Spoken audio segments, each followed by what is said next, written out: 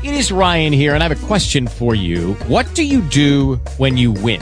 Like, are you a fist pumper, a woohooer, a hand clapper, a high fiver? I kind of like the high five, but if you want to hone in on those winning moves, check out Chumba Casino. At ChumbaCasino.com, choose from hundreds of social casino-style games for your chance to redeem serious cash prizes. There are new game releases weekly, plus free daily bonuses. So don't wait. Start having the most fun ever at ChumbaCasino.com. No purchase necessary. VGW. Void where prohibited by law. See terms and conditions. 18+.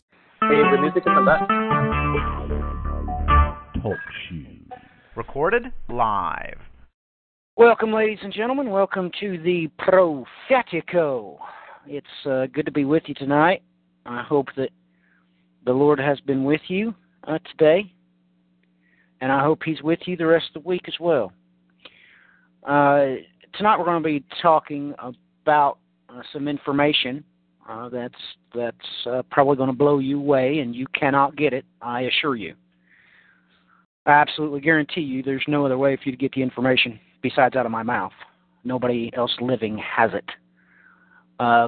So we're going to talk about pi and how this is an integer set that the Lord our God uses to encode things to the bride isochronally. He does this just quite wonderfully. There's so many ways. There's so far you can see beyond the horizon to prepare yourself for the 1,290 days, which you are going to go through. You are going to be a part of exactly what Christ warned you was going to be a part of in Matthew 24. And He's encoded all over the Scripture using the sequence that you know as pi. To do that, the calculation for figuring the diameter of a circle. It's all over God's Word. You just have to know how to see it, that's all. But we might not talk about that stuff at all. We might have other questions. I know that John Mark Gomez, he had a bunch of questions this past week, but I've been flooded with questions, and everybody needs to do me a favor. When you send me emails from now on, if it's a question, just put in the subject, just put a question mark. And if it's a prayer request, just put PR. Or if you're not lazy, just spell it out, prayer request, so I can have some help going through all those. Just real simple. My daughter came up with it, so yeah, it's a pretty ingenious idea. Because it doesn't matter what keyboard you're using. You don't have to worry about your language now, so Spanish, German, doesn't matter. Just put in there question mark, and I'll know how and when to get to it. And if it's a prayer request, I know what to do with that. So if everybody has questions, just go ahead and put them there into the chat, and we'll talk about that first. That's how I've always done things, so it really doesn't matter to me whenever I've got live with people on the air. They come first, so it doesn't matter what we talk about. I really don't care. We are going to biblicate. And in doing so, we will, of course, start the biblification process, won't we? So any questions you got, just throw them in the chat or pass them along, and somebody will get them to me on air. Because it doesn't matter. This stuff we're going to talk about tonight is rather in-depth, and I might be speaking a foreign language to you. I'm going to try to make it just as simple as I can. But I think we'll start with Ezekiel chapter 24. Ezekiel chapter 24, you're not going to get it in any cross-references. You're not going to be able to see it. When you do a standard search throughout the New Testament, you'll not find this chapter footnoted anywhere. And that probably has most of you stumped. You're thinking to yourself, well, what could Matthew possibly have to talk about this? I have information here that is just off the charts. Just take note. Let's just start here. Ladies and gentlemen, Pi is a ratio. It is, of course, 3.14. Let me just do this. The equation for pi, utilizing this chapter of the Bible, which it is the 826th chapter of God's Word, pi to that ratio would be 826 over 263. Let's just talk about the 263 and this chapter. That alphanumerical sequence, that equation is in verse 1, it's in verse 2, it's in verse 15, it's in verse 19. Now, 826 is in this chapter in verse 8, 13, 10, and 22. When you're able to see what God's doing, this is going to help you bash this into the code and figure out what time sequence you need to look for. Basically, there's only 3 time sequences that the Lord your God's ever going to point you to. It's either going to be the first part, the 1,290 days, or the latter part, the 1,260 days. Now, what amazes me is that people don't realize, ladies and gentlemen, that, well, that's an equation as well. Don't you realize that? The pi interization of that number is, of course, 1,290 over 410. That's pi. So when you step back, and just me looking at this in the Greek, I'll just talk about this very shortly. There's going to be things that you don't like it whenever you look into verse 23 of this chapter. Because there, that exact equation is embedded in the text. Now, when you bring up any Septuagint that is keyed to Strong's, I need to tell you something right now. It's going to upset you. Because they tell you that these 2 integers is G 4228 and G 4771. The second one, that is correct. However, you can plainly look at that first word and realize that in no way, shape, or form is that foot. It's completely different than that. That's because what it actually is, of course, poussis. Here it's pronounced pousson. It's the act of drinking.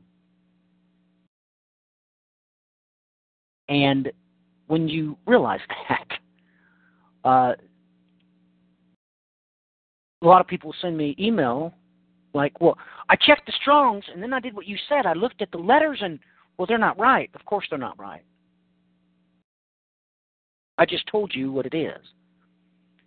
And, of course, lots of people get upset because they realize that the Strongs had to have been purposefully miskeyed.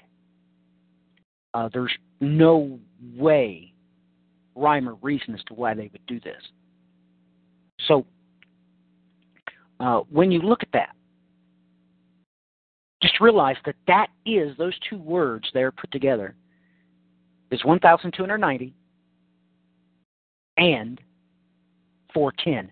That is pi. That is the pi ratio.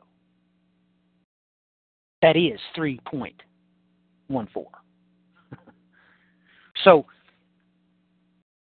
I want you to realize that God has used this, well, also, of course, I could talk about the golden ratio aspect of this as well, but we're not going to. I don't have that much time to cover that much. But I'm just going to give that to you as a primer. Now you can understand that literally this chapter is absolutely detrimentally important that you know and understand these things are going to come in the 1,290 days. You have to be able to see it, see that far, look that far. God's expecting you to be able to see these things. So I will read verse 23 first. Now, here you're going to hear your feet. But remember, that's not the way this is exactly spelled. This is posesam. It's not what they say that it is. So, verse 23 out of the Thompson translation of the Septuagint. Your locks of your hair shall be on your head and the sandals on your feet. You shall neither utter lamentations nor shed tears, but shall pine away for your iniquities and exhort one another. Pretty interesting phrases they give there. Pine away and, of course, exhort one another. So with that in mind, you see the ramifications of you reading this. I'm quite sure that a lot of you probably never even heard Ezekiel chapter 24 mentioned in Bible prophecy. But I think I've made myself perfectly clear already that God has made sure that you could see that this chapter is going to come full circle, and that circle will be completed in the 1,290 days. So we're going to take a look at it. We're going to read it in the Hebrew. I don't know. Let me ask the guys, did either one of you want to read this? Doesn't matter what translation you use. John Mark Gomez read last time. I think Paul read last time too, so it really doesn't matter to me. Did either one of you two wanted to read this? No? I would, but I can't right now. I have other things I'm doing, but I could. What would you like read? I will read it. Ezekiel chapter 24.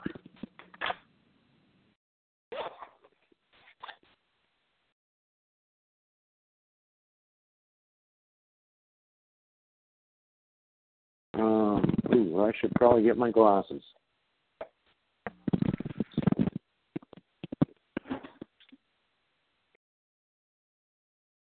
Well, while he's going to get his glasses. Ezekiel 24 and which verses? Yep, the whole chapter. Okay. Ezekiel 24. And this is a King James Version. Again, in the 9th year, in the 10th month, on the 10th day of the month, the word of the Lord came to me, saying, Son of man, write down the name of the day, this very day, the king of Babylon started his siege against Jerusalem on this very day. And utter a parable to the rebellious house, and say to them, Thus says the Lord God, put on a pot, set it on, and also pour water into it. Gather pieces of meat in it, every good piece, the thigh and the shoulder, fill it with the choice cuts. Take the choice of the flock. Also pile fuel bones under it, and boil it well. And let the cuts simmer in it. Verse 6, Thus says the Lord God, Woe to the bloody city, to the pot whose scum is in it, and whose scum is not gone from it. Bring it out piece by piece, on which no lot has fallen. For her blood is in her midst. She set it on top of a rock. She did not pour it on the ground to cover it with dust, that it may raise up fury and take vengeance. I have set her blood on top of a rock, that it may not be covered. Verse 9, Thus says the Lord God, Woe to the bloody city! I too will make the pyre great. Heap on the wood, kindle the fire, cook the meat well, mix in the spices, let the cuts be burned up. Then set the pot empty on the coals, that it may become hot and its bronze may burn, that its filthiness may be melted in it, that its scum may be consumed. She has grown weary with lies, and her great scum has not gone from her. Let her scum be in the fire. In your filthiness is lewdness, because I have cleansed you, and you were not cleansed. You will not be cleansed of your filthiness any more. till I have caused my fury to rest upon you. I, the Lord, have spoken. It shall come to pass, and I will do it. I will not hold back, nor will I spare, nor will I relent. According to your ways and according to your deeds, they will judge you, says the Lord God. Verse 15. Also the word of the Lord came unto me, saying, Son of man, behold, I take away from you the desire of your eyes with one stroke. Yet you shall neither weep nor mourn, nor shall your tears run down. Sigh in silence. Make no mourning for the dead. Bind your turban on your head and put your sandals on your feet. Do not cover your lips, and do not eat man's bread of sorrow. So I spoke to the people in the morning, and at evening my wife died, and the next morning I did as I was commanded.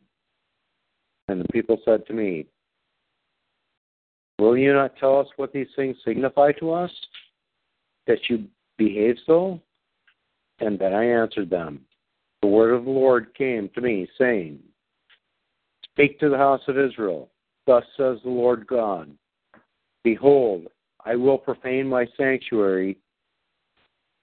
Your arrogant boast, the desire of your eyes, the delight of your souls, and your sons and daughters, whom you left behind, shall fall by the sword. And you shall do as I have done. You shall not cover your lips, nor eat the man's bread of sorrow. Your turbans shall be on your heads, and your sandals on your feet. You shall neither mourn nor weep, but you shall pine away in your iniquities and mourn with one another. Verse 24.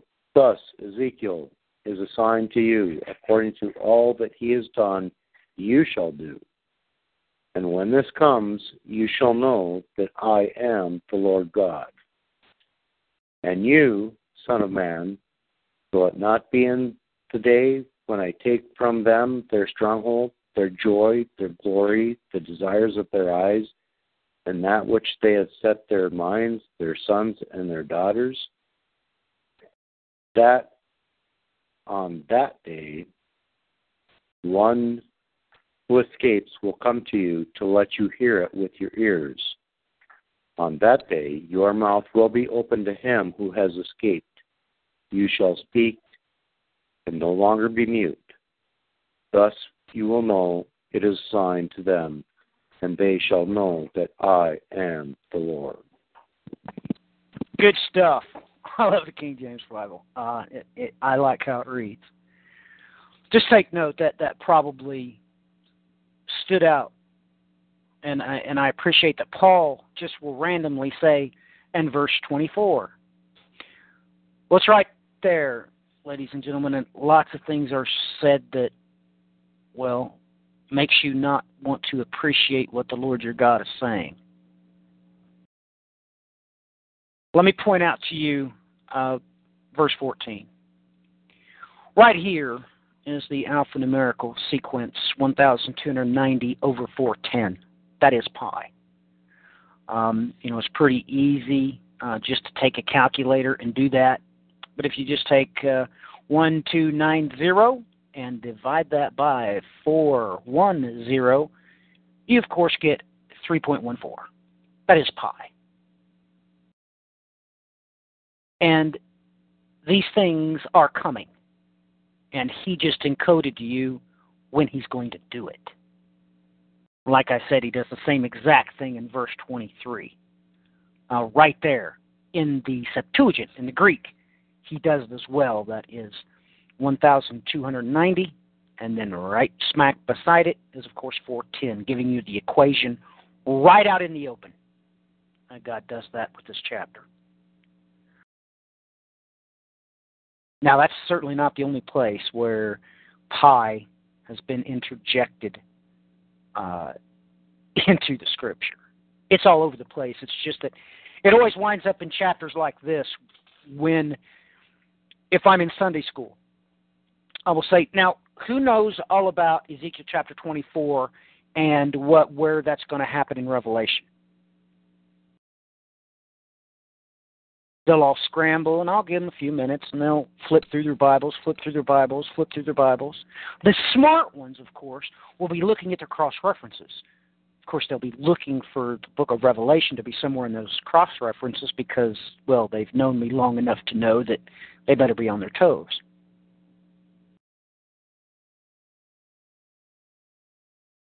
But ladies and gentlemen, I just gave to you advanced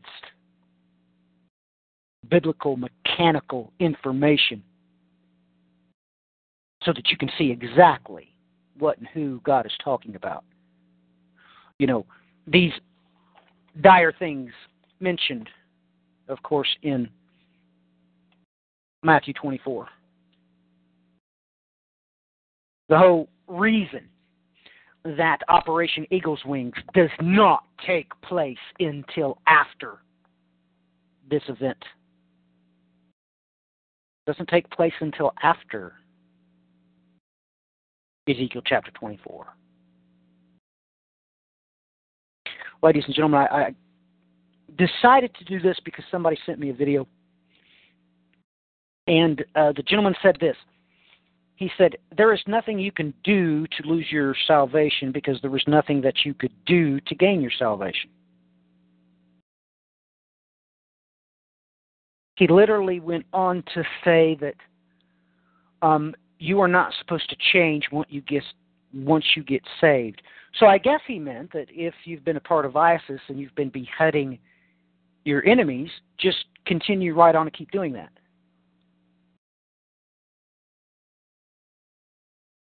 Literally, if you're in the middle of an affair on your spouse, when you get saved, go right ahead, keep going.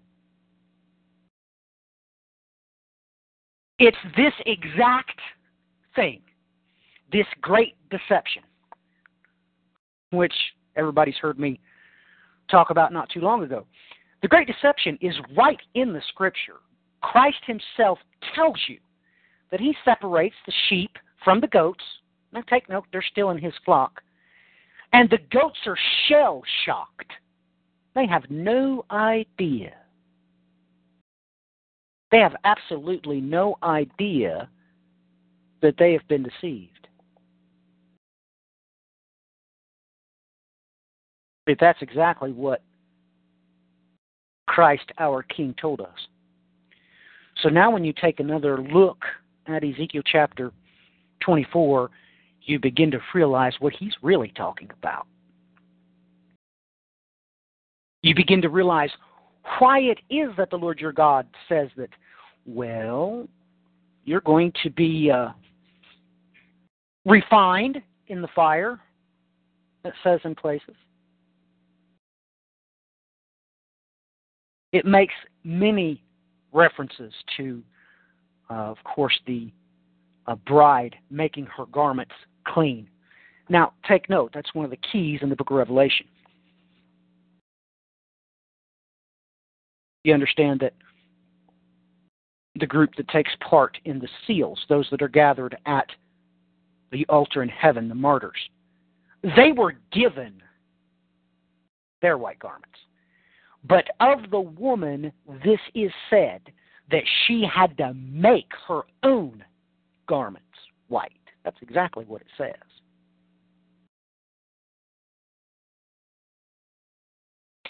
This is an overt reference here, of course, to the fat and everything else being trimmed away. That's the whole purpose of this being Ezekiel's wife. The whole thing he said here, he was putting it to you a different way rather than using the smelting of metal.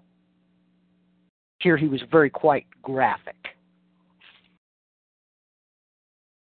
So you need to understand that that's why Jerusalem in the book of Revelation is also called figuratively Sodom and Egypt.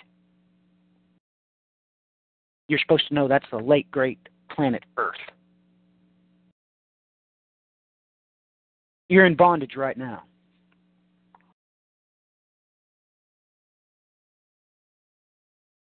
So I hope that this brings things out a little bit to you.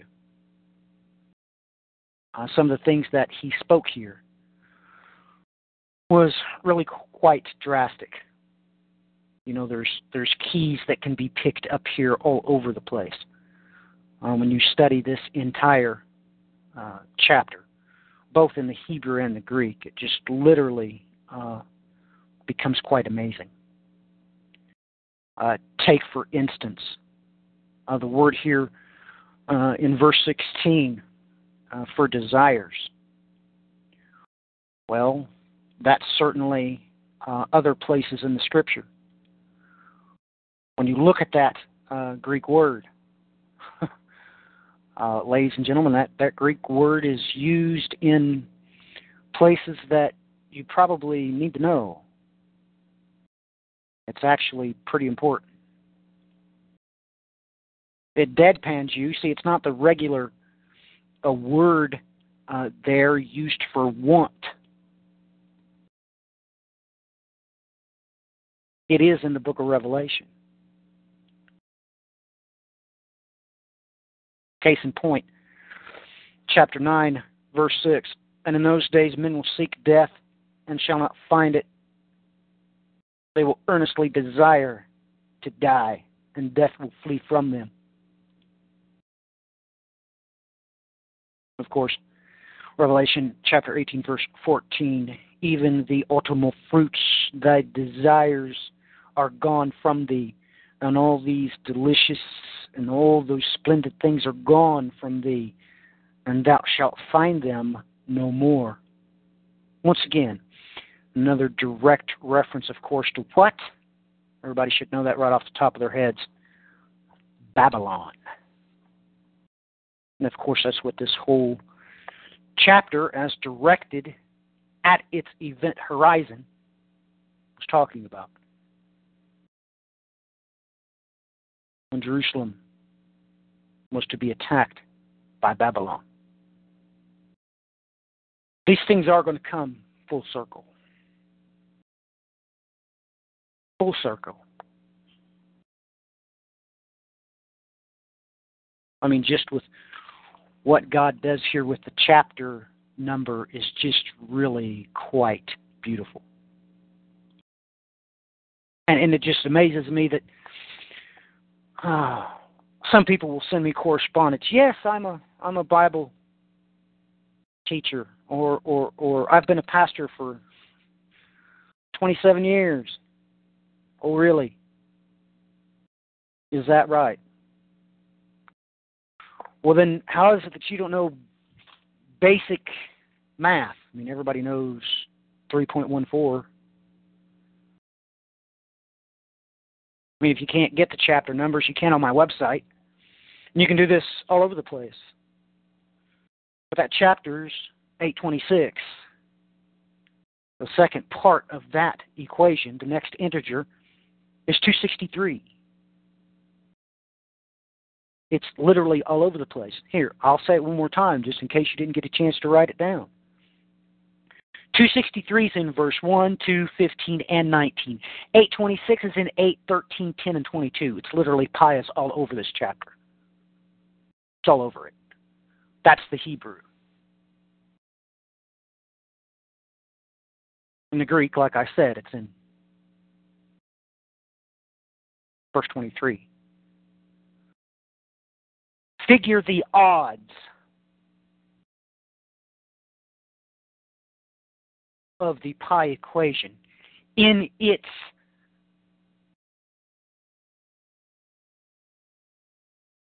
integer usage as far as time goes. 1,290 over 410 being all over this chapter. How is it that you could be a pastor for 27 years and not know that was the whole rhyme and the reason as to why those numbers were given by, of course, Gabriel? I mean, it's absolutely amazing to me when people have asked me advanced information Well, where's this at? Where's that at? How is it you're a mathematician? I mean, that was your secondary in college. Your primary was, of course, theology. And you obviously don't have a clue.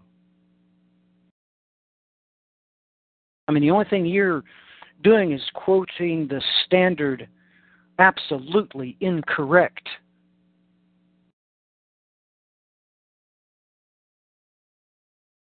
timeline for what is to come. Have no clue what it's about. That bothers me, that the bride has been so absolutely disillusioned. I mean, that should be evident from the very opening chapters of the book of Revelation.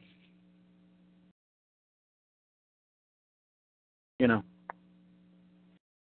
the church being put to task and told, you need to go back to your first love.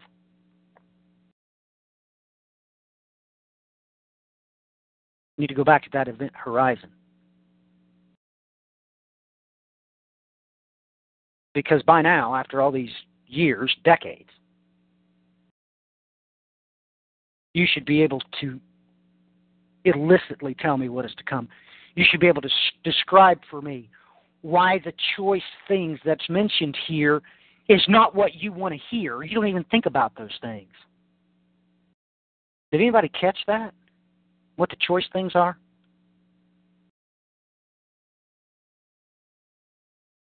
I mean, ladies and gentlemen,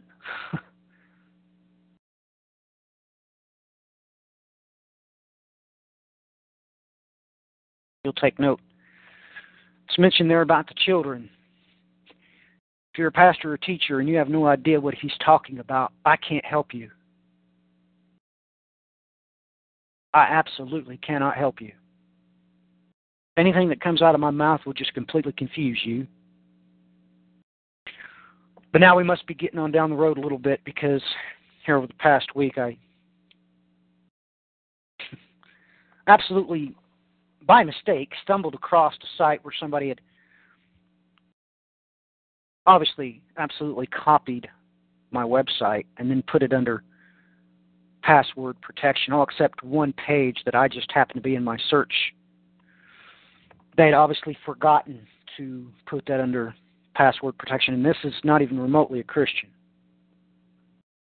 This is an author for the Huffington Post.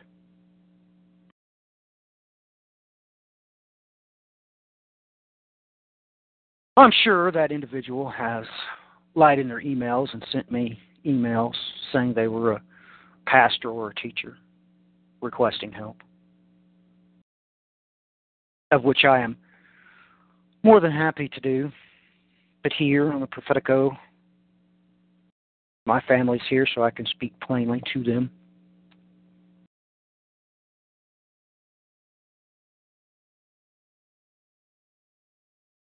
I don't know why John Mark Gomez brought up the other day about pi, but it was interesting when he did. Yeah, Paul, go ahead. I think the real problem is that most preachers today have not really studied Greek or Hebrew other than very cursorily, and they really have no idea what it says. They're just going on what the professor claimed that it said. That's right. And that's, that's sad. I don't know that it makes him a bad shepherd. It makes him an ignorant shepherd. I guess that's the best case. Ignorant shepherd. Yes, I agree. And I think we talked about this the other day, too, that it doesn't particularly mean that they're bad. It just, after 27 years, it means you're absolutely phenomenally lazy. I'd say that. I mean, after after 27 years, if you've been teaching out of a Greek New Testament and you've never even bothered to buy a copy of that text to make sure what your Strong's is telling you is correct, I would have to say that laziness does have to enter into that explanation somewhere, doesn't it, Paul? Well, and I would say, you know, if you're a full-time preacher, that means, you know, yes, you do have other duties, but that means that you should be spending at least 40 hours a week in the Word. What are you doing with that time?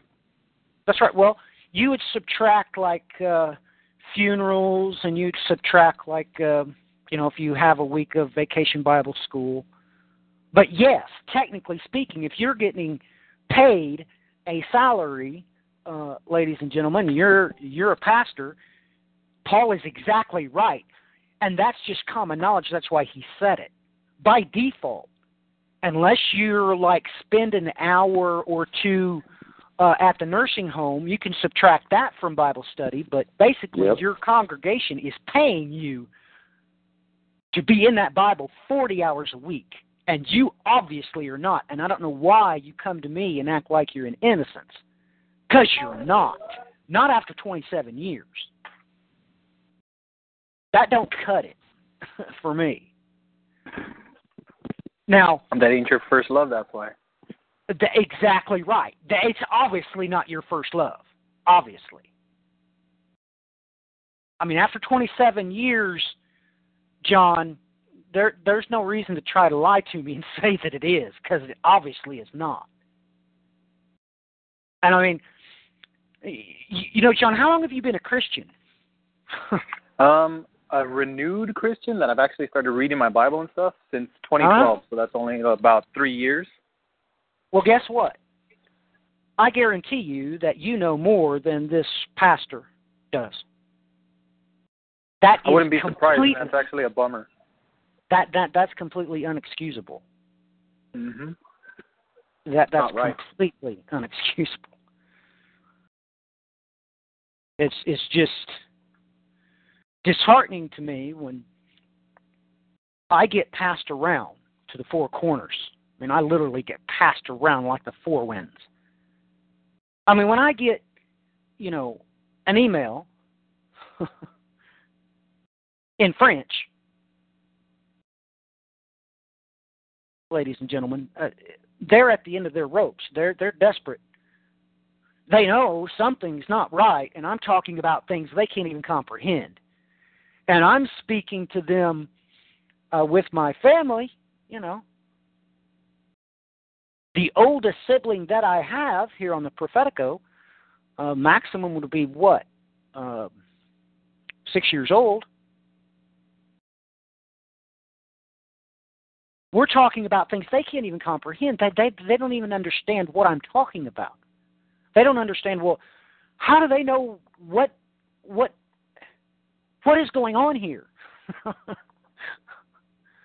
Well, after 27 years, if you need a hint, you ain't got a clue.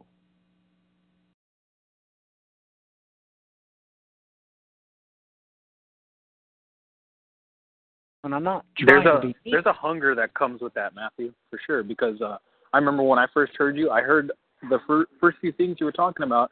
It did make sense, but a lot of it didn't, was because I hadn't read the whole Bible, but I wanted to know more. I wanted to know more because something inside me was telling me what you know and what you were saying was the truth. And every time I looked in the Bible, it's all there. And that's what blew my mind more and wanted me to keep getting, you know, these shows and listening to them and then get in contact with you. It's just, I want to know more about the Bible. And that's what it is. They need that hunger, and sometimes it's just not there. Let me ask you, John, why did you ask me about pi the other day? How did pi get into the ecclesia anyway? Was that just a random question, or? Pi. The reason I brought up pi was because I was watching some video where they were explaining how pi, I believe, that number, it repeats itself in nature. And what were they talking about? They were saying how it's pretty much everywhere in nature, and it's almost like God's math. Yeah, I was like, wow. So I was kind of wondering, I was like, well, if this is how God, structures everything, not everything, but, stuff in creation, where is it in the Bible? I'm sure it's there. I don't know where, just because I don't know the alphanumerics all that well, but I know it's there. Well, I mean, I could say this with authority. You realize that the list that I just presented to the whole world, I could declare unequivocally that at least Ezekiel chapter 24 is based off of pi. Do you realize how many times that equation is here? Do you realize it's here multiple times using the 1,290-day sequence as its primary integer?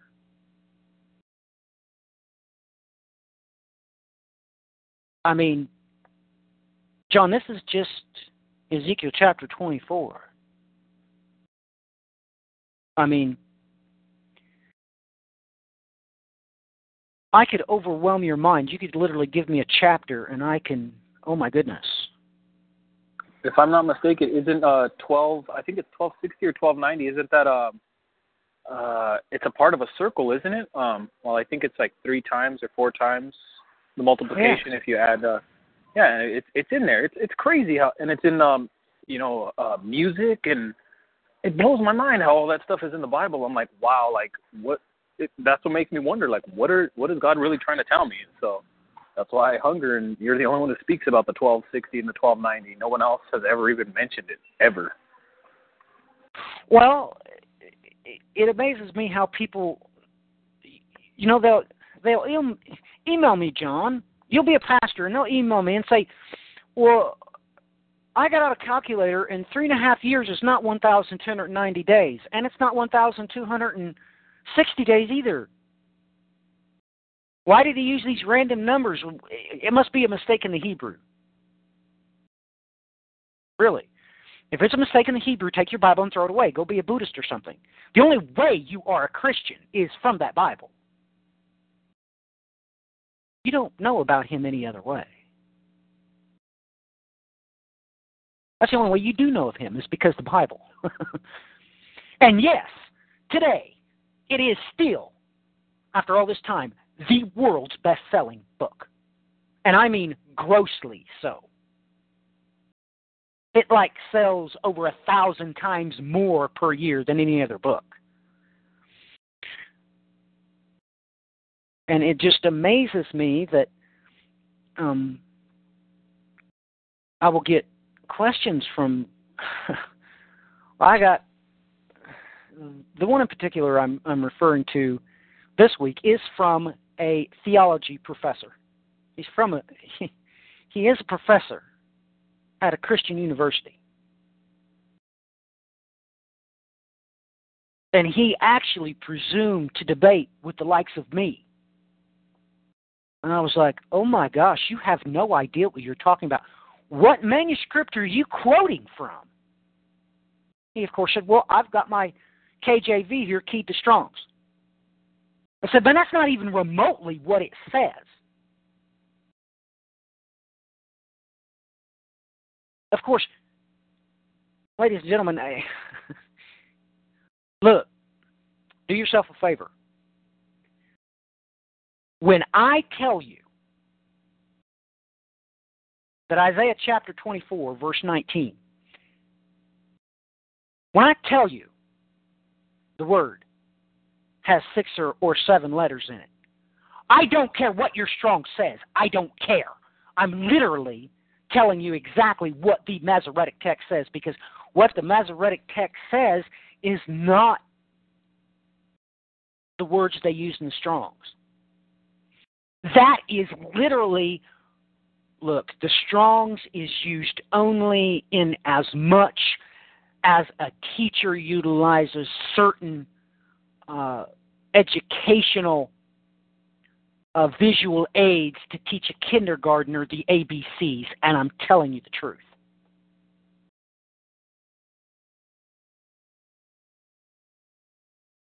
Do not presume to correct me unless you send me exactly what the Hebrew or the Greek text says. And just heads up, I know I don't mention it every single broadcast, but I've done a little bit more than read it. I've wrote it. Okay? Now, the next thing I need to tell you all is to please fear God. Don't call me a liar. For one, you're not worth going to hell over. Just forget it. You're not. I don't think like you. At all. I'm not going to lie to you because you are quite simply just not worth going to hell over. My wife isn't. Why on earth would I lie to you? Okay?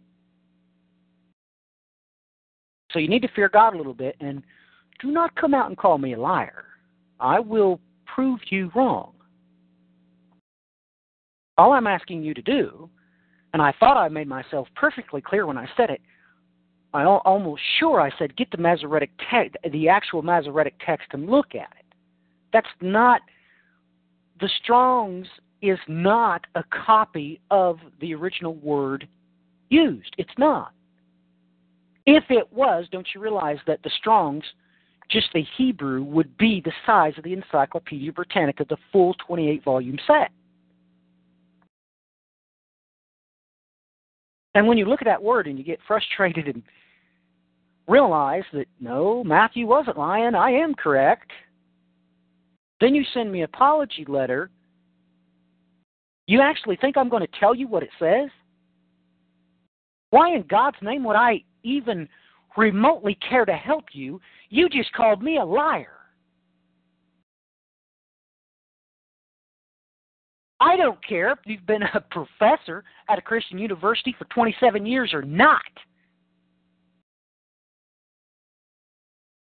By definition, you are not a Christian, you are a crusader. Only a crusader would do that, not a Christian. I mean, I don't even know you, and you call me a liar. That's funny. That is actually quite comical. I don't have time for you. Let that ring in your ears. I don't have time for you. Yes, I've got time for John Mark Gomez. Is he anybody? No, he's not a professor. He's not a Sunday school teacher. He's not a pastor. I'll tell you what he is. He is faithful. I don't know what you are. Okay? And he wants to know. Yep. And he wants to know.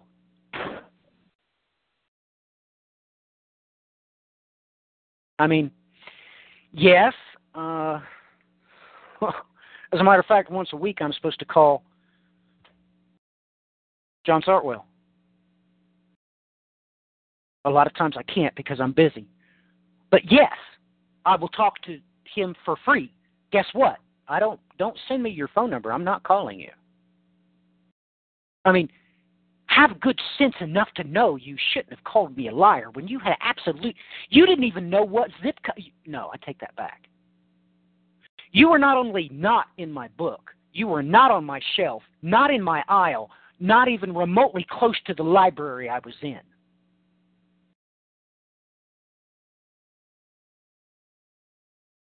So you should have never called me a liar. Not ever. Because now, look, you need to understand that I know why you asked me that question. I know what you were looking for.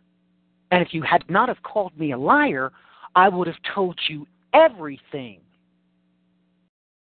that you wanted to know about the book of Jeremiah. But now you're not going to know none of it. I'm not only going to not respond, the only thing I'm going to do is forgive you. You're forgiven, but I don't have time for you.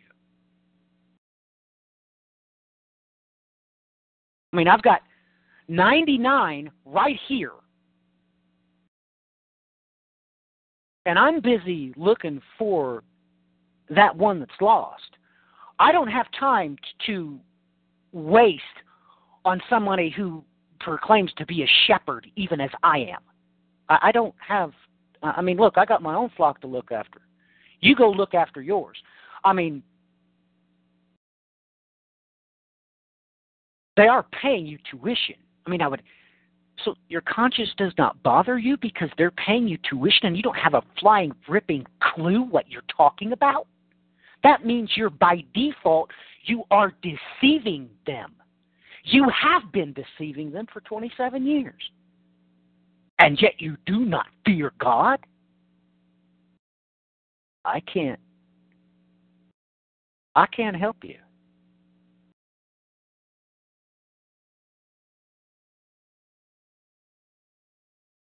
And there's no reason for you to ask me anything else. Don't send me any more correspondence. And no, you can't have my phone number.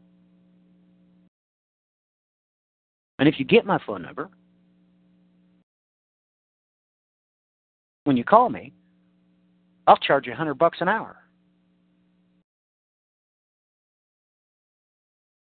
It's going to be real quick, though, because the call's going to be less than 60 seconds, because I'm going to hang up on you. I've got people that love the Lord, their God, and fear His holy name, like John Sartwell. I've got people like John Mark Gomez. He has my phone number. He can call me whenever he wants to. He just knows that usually I'm very busy, and unless it's something that he needs right now, he doesn't presume to just bug me. But when he needs or wants something, he knows he can call me. Absolutely for free. No tuition required.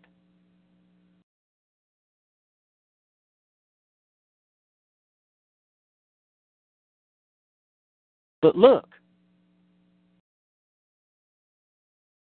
Matthew 24 is real, and so is Ezekiel 24. And by the way, he's telling you the exact same thing, whether you could figure that out for yourself or not. That's beside the point. God didn't waste his breath that day when he was speaking with Ezekiel. He wasn't wasting his breath. Matter of fact, it never ends. It just goes up into the stratosphere where the trade winds are and just goes round and round and round we go.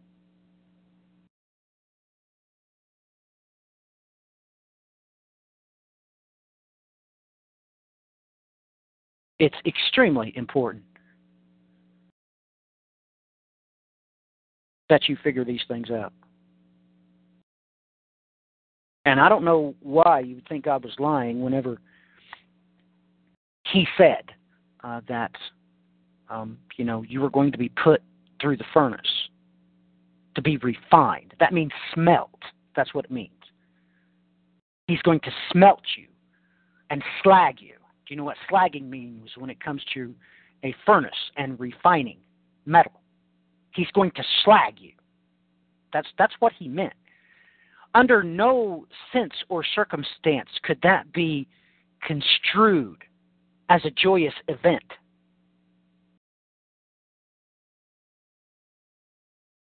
Under no circumstance that I would know of.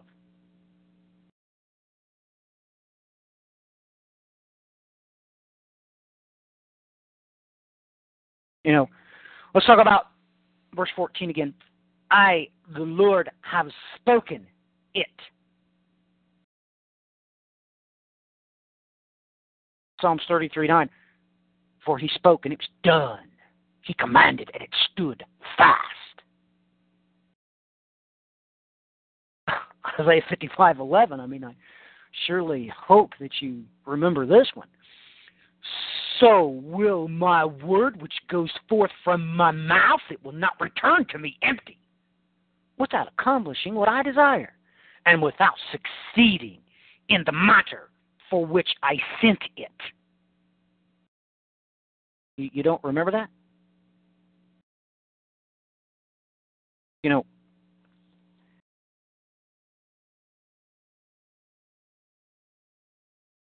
When he says, I will not relent, can you see it, what you're looking at? That does crop up in other chapters and verses. Jeremiah 13:14. Yeah, 14. I will dash them against each other, both fathers and sons together, declares the Lord.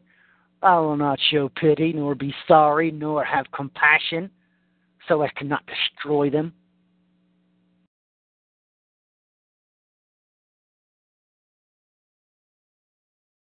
I mean,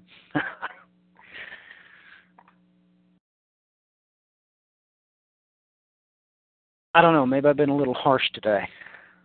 Maybe. Maybe I should relent. Maybe I should accept his apology. Of course, I do accept his apology. But let me ask Paul. So you think I ought to give him what he wants, Paul? I mean, you do realize that what he does with all of his spare time is write books. See, he publishes on the side while he just sits in his office at the university. I do not think you've been harsh.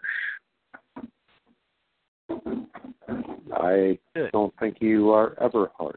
I think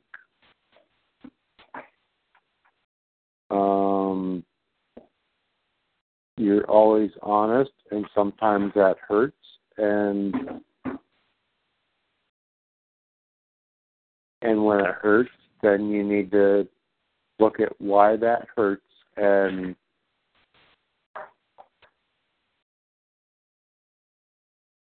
possibly correct your error or correct your mindset, your mind frame.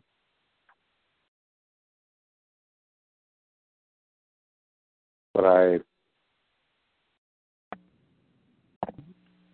sometimes people think you're harsh, and I never look at it that way. I always look at that as though you're trying to correct error. Should we be harsh, or should it seem harsh when we correct error? I think we should be.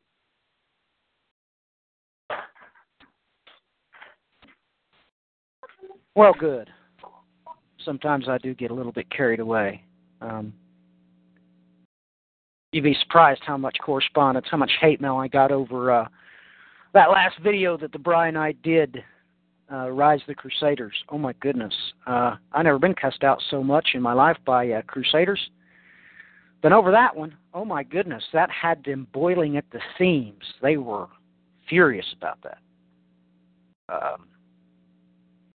And most particularly, for some reason, people on the West Coast just had, I think I made everybody in California mad. I think all of them. I don't think I left anybody out.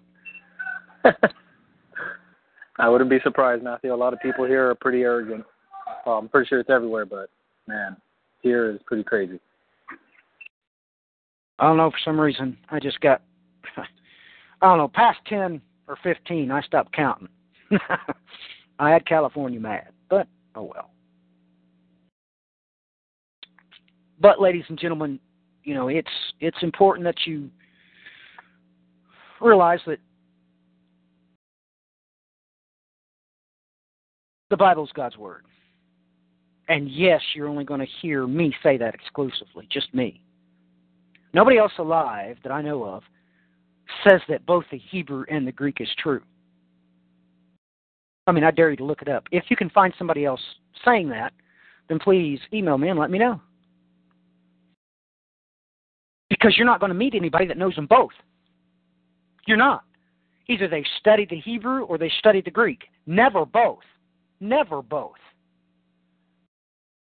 Most people's mind don't have the capacity to do that.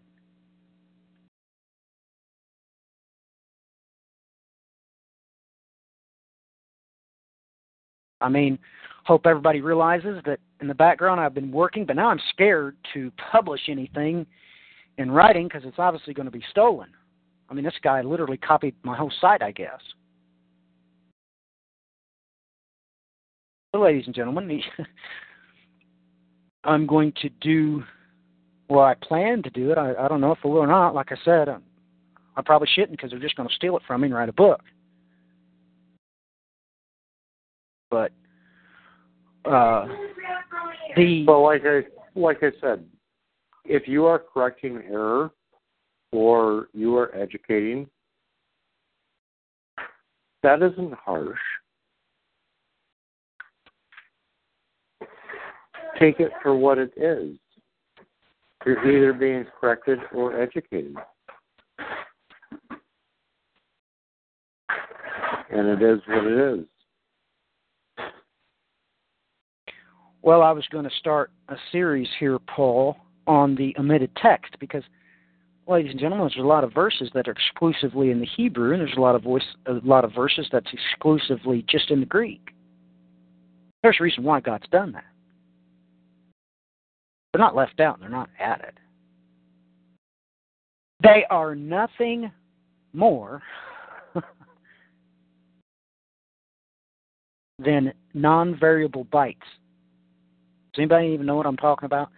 A byte, ladies and gentlemen, is a part in a computer program that is exactly 8 characters long. A non-variable byte means it's all ones or it's all zeros.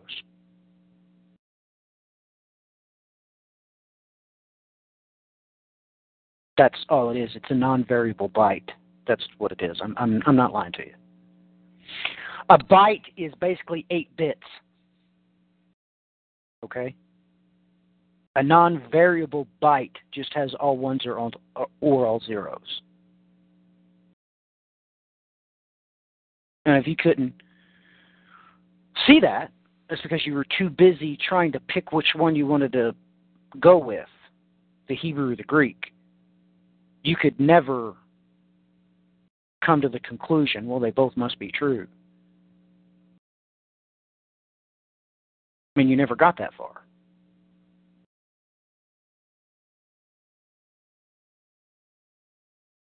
So, and Matthew, for those that don't know about when you're trying to correct them and if they think you're sounding mean, I got some verses in the Proverbs that they should probably read or listen to, whatever's best.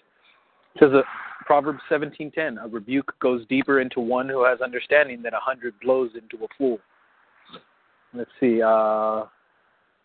what else? Proverbs 27:5, better is open rebuke than love that is concealed. Do you want Matthew to not tell you what's wrong or, what you're mistaken on because you're just going to sound like everybody else? You're just going to be spewing what's not even in the Bible. That's what scares me a lot about what I hear from people saying, oh, well, this guy's the Antichrist or that guy. I'm like, it frustrates me to the point I want to pull my hair out, but it's crazy because people just don't read their Bibles and they don't take it seriously enough to just check it themselves and actually realize God loves you and He wants you to see what the truth is, not to listen to teachers and pastors and this and that if they're just spitting out everything else. You're just looking for another, you're getting your ears tickled is what it is. So just take a correction. If it's not towards you, then it's not towards you. But if you feel like it's towards you, check yourself, check the word, and you'll know. It's really all it is.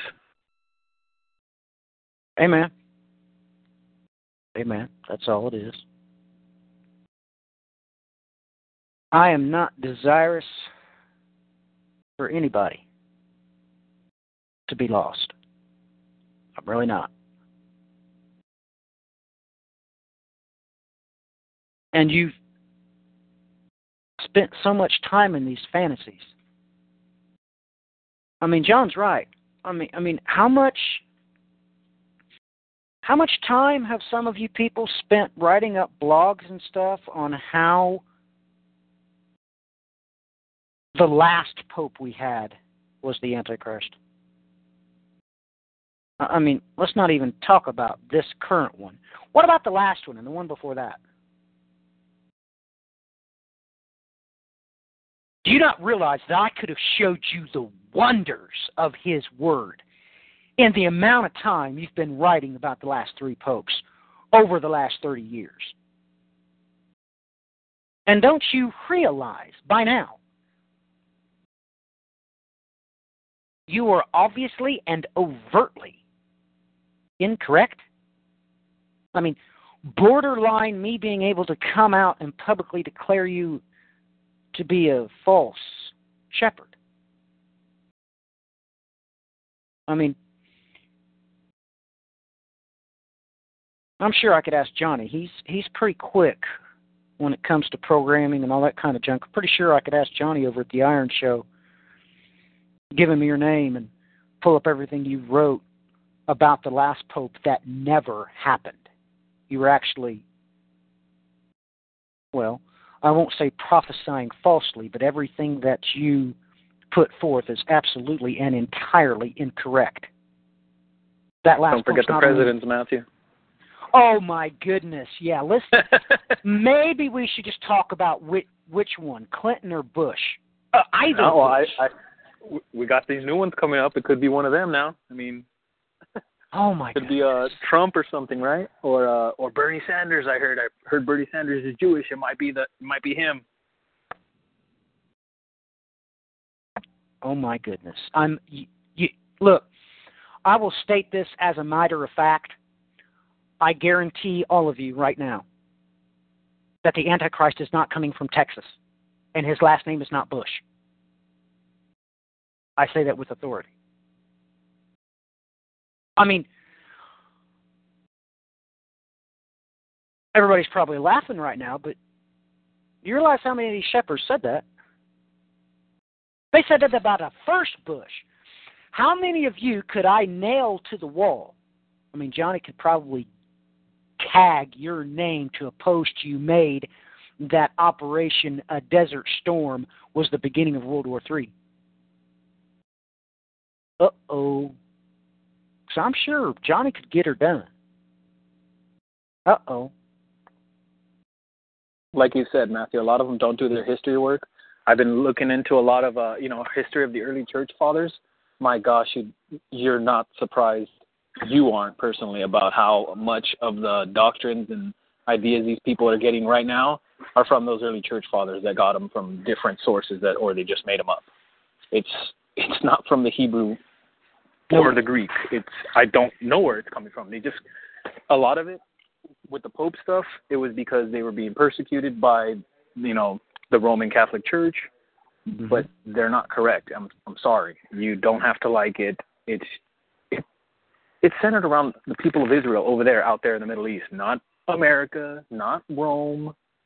Sorry, you don't have to like it, but that's how it is. You're looking in the wrong direction. So cut it out. Quit blinding yourself. And what's absolutely phenomenal about that is a lot of times they'll use Nostradamus, having no clue what their history is. Ladies and gentlemen, Nostradamus was writing about John Calvin in Geneva because he was watching him, whip children almost to death publicly in the public squares. The Inquisition? Yeah. Nostradamus was making his Antichrist references to John Calvin. Yeah, look it up. I'm not lying to you. So, all these shepherds that run around and quote Nostradamus, he's not talking against the Catholic Church. He was talking against the Protestants that were knee-deep in persecuting people. I mean, the town, Geneva itself had to stop John Calvin from killing children. He was going to whip them to death for being disobedient. Look it up. I'm not lying to you. So just stuff like that. I mean, but I'm sure everybody's pretty well got the clue by now that Operation Desert Storm was not World War III. It didn't even last 24 hours. I mean, the United States mechanized forces just rolled right over Iraq. Rolled right over them. They offered no resistance to our fantastic, highly mechanized attack. They really didn't have a prayer. So, I mean, Operation Desert. Honestly, go ahead, if Paul. your shepherd is quoting Nostradamus, you probably should be somewhere else. Amen to that. You need to be somewhere else.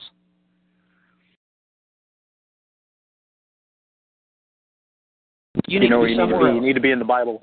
You need to be in the Bible. Yes. You need to be. Yeah, that's right. That's right. Or in the history books, because that'll help you a lot. Like Matthew says, you're lacking in history. You're lacking the whole context of reality, really. Just look into history. You'll find all the answers, and it'll tie into the Bible. Like, the Bible is central to this world. I don't understand why people don't get that. Well, history tells you the truth about the Bible, if you believe the Bible. History helps you understand, but it still comes back to, if you're preaching about somebody or anything other than the Bible, you should probably be in a different church.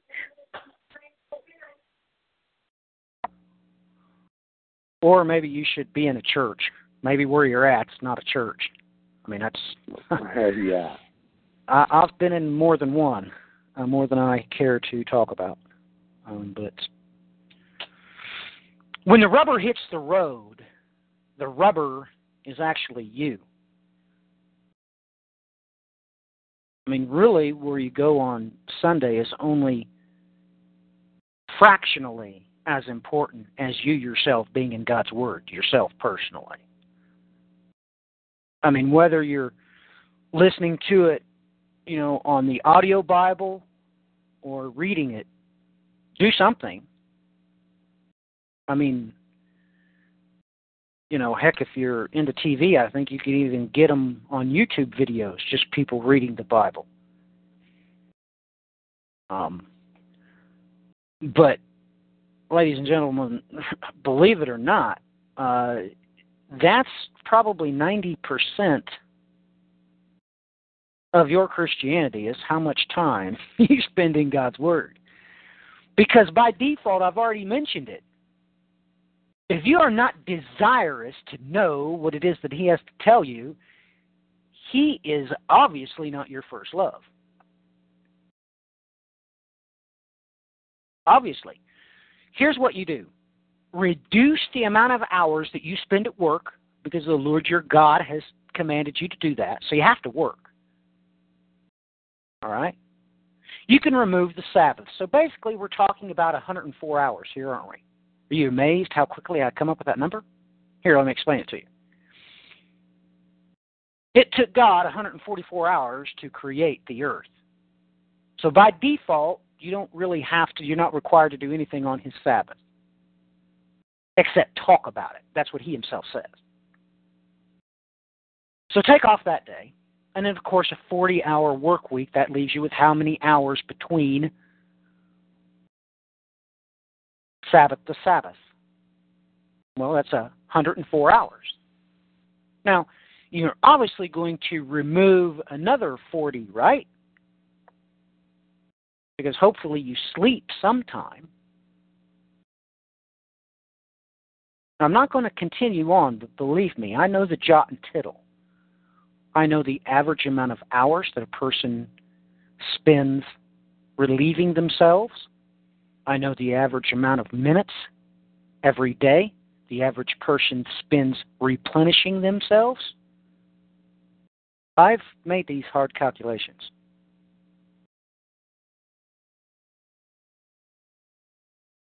I mean, most of you spend more time watching Monday Night Football than you do reading God's Word a week. Don't you realize God's going to ask you about this? I mean, it is obvious that He is not your first love. I mean, I don't know how much time Paul spends raising ducks, but I know that's not his job. And I'm not trying to be mean to Paul. I'm trying to get your attention. Yeah, it's not that Matthew's trying to pick on any of you guys, any of us. He's trying to get you to feel convicted about what you're doing. He wants you to realize, man, like, he's right. I don't spend enough. I can, I'm wasting my time watching TV or this or that. Like, Matthew loves you enough to get you in check, because when God comes to tell you this, He's not going to be so forgiving. If you already knew what you're supposed to be, I know you feel you're saved, and if you believe in Jesus, you are. But that's not a free pass. You need to know, and you need to let others know what you know about the Word. You can't just, I'm saved, I'm good, I don't need to tell anybody. No, you need to tell everybody you can. And the best way to do that is by learning more about it and by letting your life be consumed by it. At the very least, even a few hours a day, it doesn't matter. Just get in there, talk about it. Talk to everybody you know. Just ask them questions. That's all you got to do. You don't have to make it something like, oh, hey, do you know Jesus, or nothing like that. Bring it up slowly, and then just show them why you believe what you do. You have to. Most people, I bet you anything, a lot of people you ask yourself, can you tell somebody why do you believe in Jesus? Ask yourself that. If you can't do that, then you need to check yourself and you need to see what you're really doing with your life. Amen. For me, it's the social media stuff. There is no TV here in this house. Well, that's good. There are so many programs you can watch over internet that we haven't had TV here for over 5 years. Well, it doesn't have to be that. John likes riding his BMX bike. Social media kills a lot of time. It's easy to kill. Yeah, that's probably the biggest one for everybody. But yeah, I mean, some people, it could be your sports, or, like me, I ride BMX, or I have some video games that I play. But, if even these things that you do, integrate God into it. You don't have to just make it seem like, well, I feel guilty for doing. Don't. Praise God while you do it. Do it for Him. Promote the Lord any way you can. That's what you should be doing. If you're worried about, oh, I do this too much, integrate the Lord into it. That way you're not searing your conscience, feeling you're doing something wrong. Put the Lord in everything you do, and put your heart into everything. That's the best thing you could possibly be doing. Act like a Christian wherever you are. No matter, even if I play video games, I hear all my friends cussing and talking about girls and this and that, but do I act the same? No. I'll get frustrated with the game, but I'm not going to start cussing because I'm playing something else and, well, they'll never see me or nothing like that. You need to act like a Christian because you're still going to be accountable for everything you do. Amen. Every single thing. And, ladies and gentlemen, everybody's got slag. I would be a fool to even assume that I didn't have any impurities that God was going to have to slag off the top of my metal.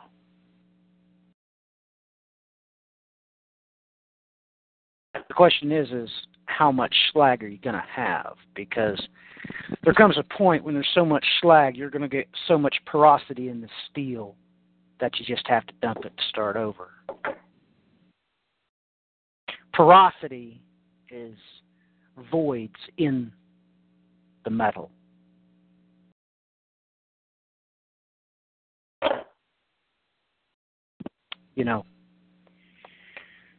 So I hope you took everything I said tonight to heart. And I hope that you at least take another look at Ezekiel chapter 24, because it's coming. It's coming. Now, I know this goes against most of your grains because it's gotten so far down the road that you have absolutely no clue that God would ever test you. I mean, who knows? Maybe you're a physician. I don't know. Maybe you're a brain surgeon. You've absolutely had everything you ever wanted. And every time you've ever heard Matthew 24, it's just went right over your head.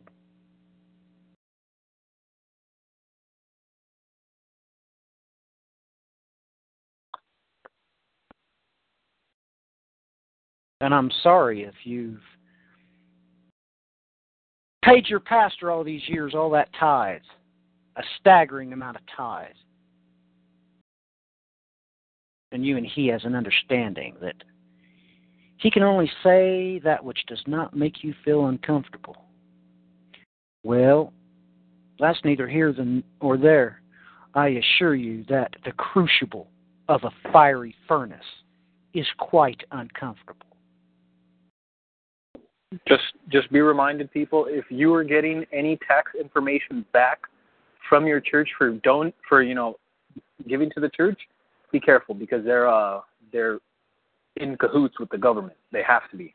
They can't say certain things that the Bible says because it's not nice, or it's not politically correct. So just be careful. Know your Bible, and if you don't hear any of these things, they're like, hey, well, why don't they bring up gay stuff or the end times?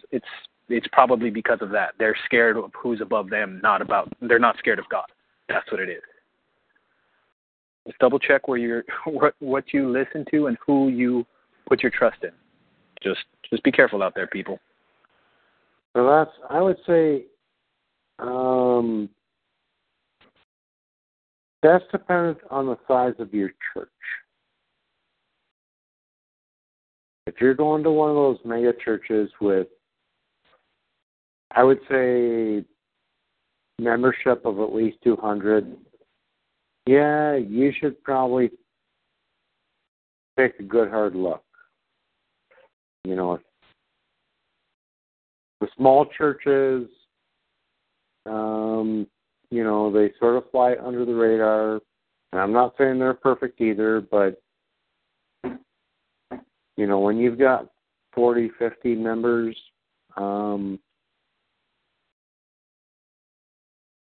you're more of one mind. We'll just put it that way. And there's a lot more freedom to, for the preacher to preach to the flock. You're not trying to balance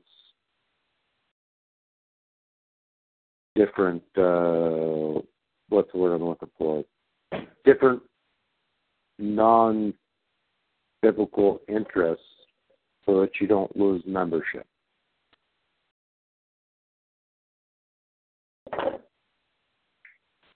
At least that's my thought.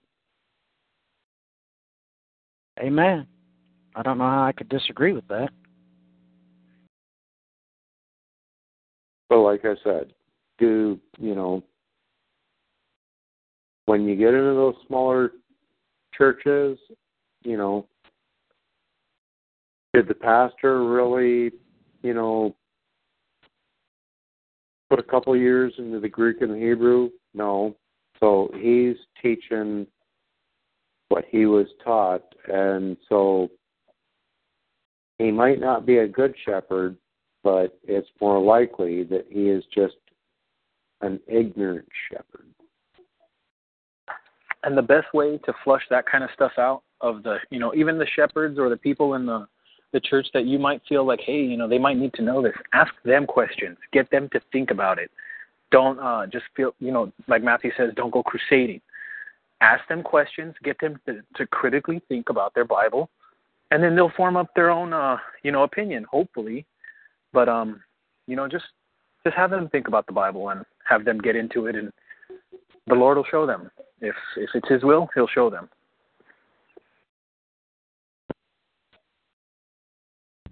Oh, trust me, I kind of ride the edge on that.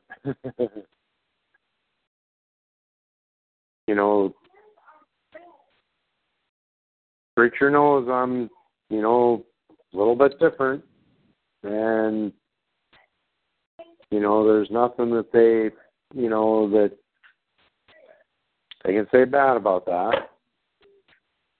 But, and I think a lot of times he's not really sure how to handle it when I bring up those uncomfortable questions. But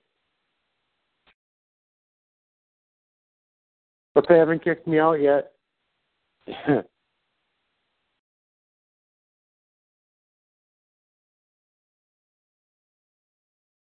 I haven't kicked you out yet. I don't know. I reckon I felt like it a couple of times. Yeah, no, it's mostly... What's up? You know, it's mostly I ask those uncomfortable questions, and, you know, I say those uncomfortable things, and, you know, I know it's pushing his limits a little bit, but he does the best he can, and I don't, you know, try and hammer him into the ground. That's not the point. The point is just to start people thinking. Yeah. And they will either get there or they won't, and that's not my problem.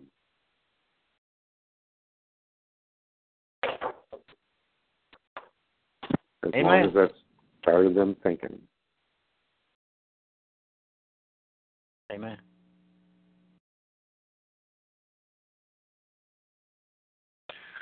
Well, I suppose I need to wrap this up. I've got some wife duty that I owe. So, ladies and gentlemen, I hope you wrote all those equations down, and I hope you look for them and see if you can find out what I was talking about, because they are certainly there, beyond any shadow of a doubt. So, hey, guys, thanks for coming on, man. I've had a blast. I always do. Same here. Good stuff, Matthew. Good stuff, Paul. Been good.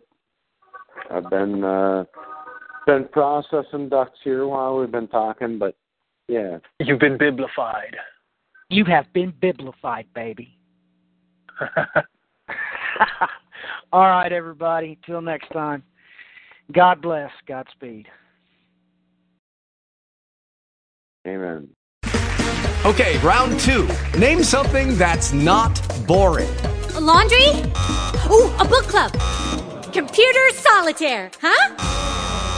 Ah, sorry, we were looking for Chumba Casino.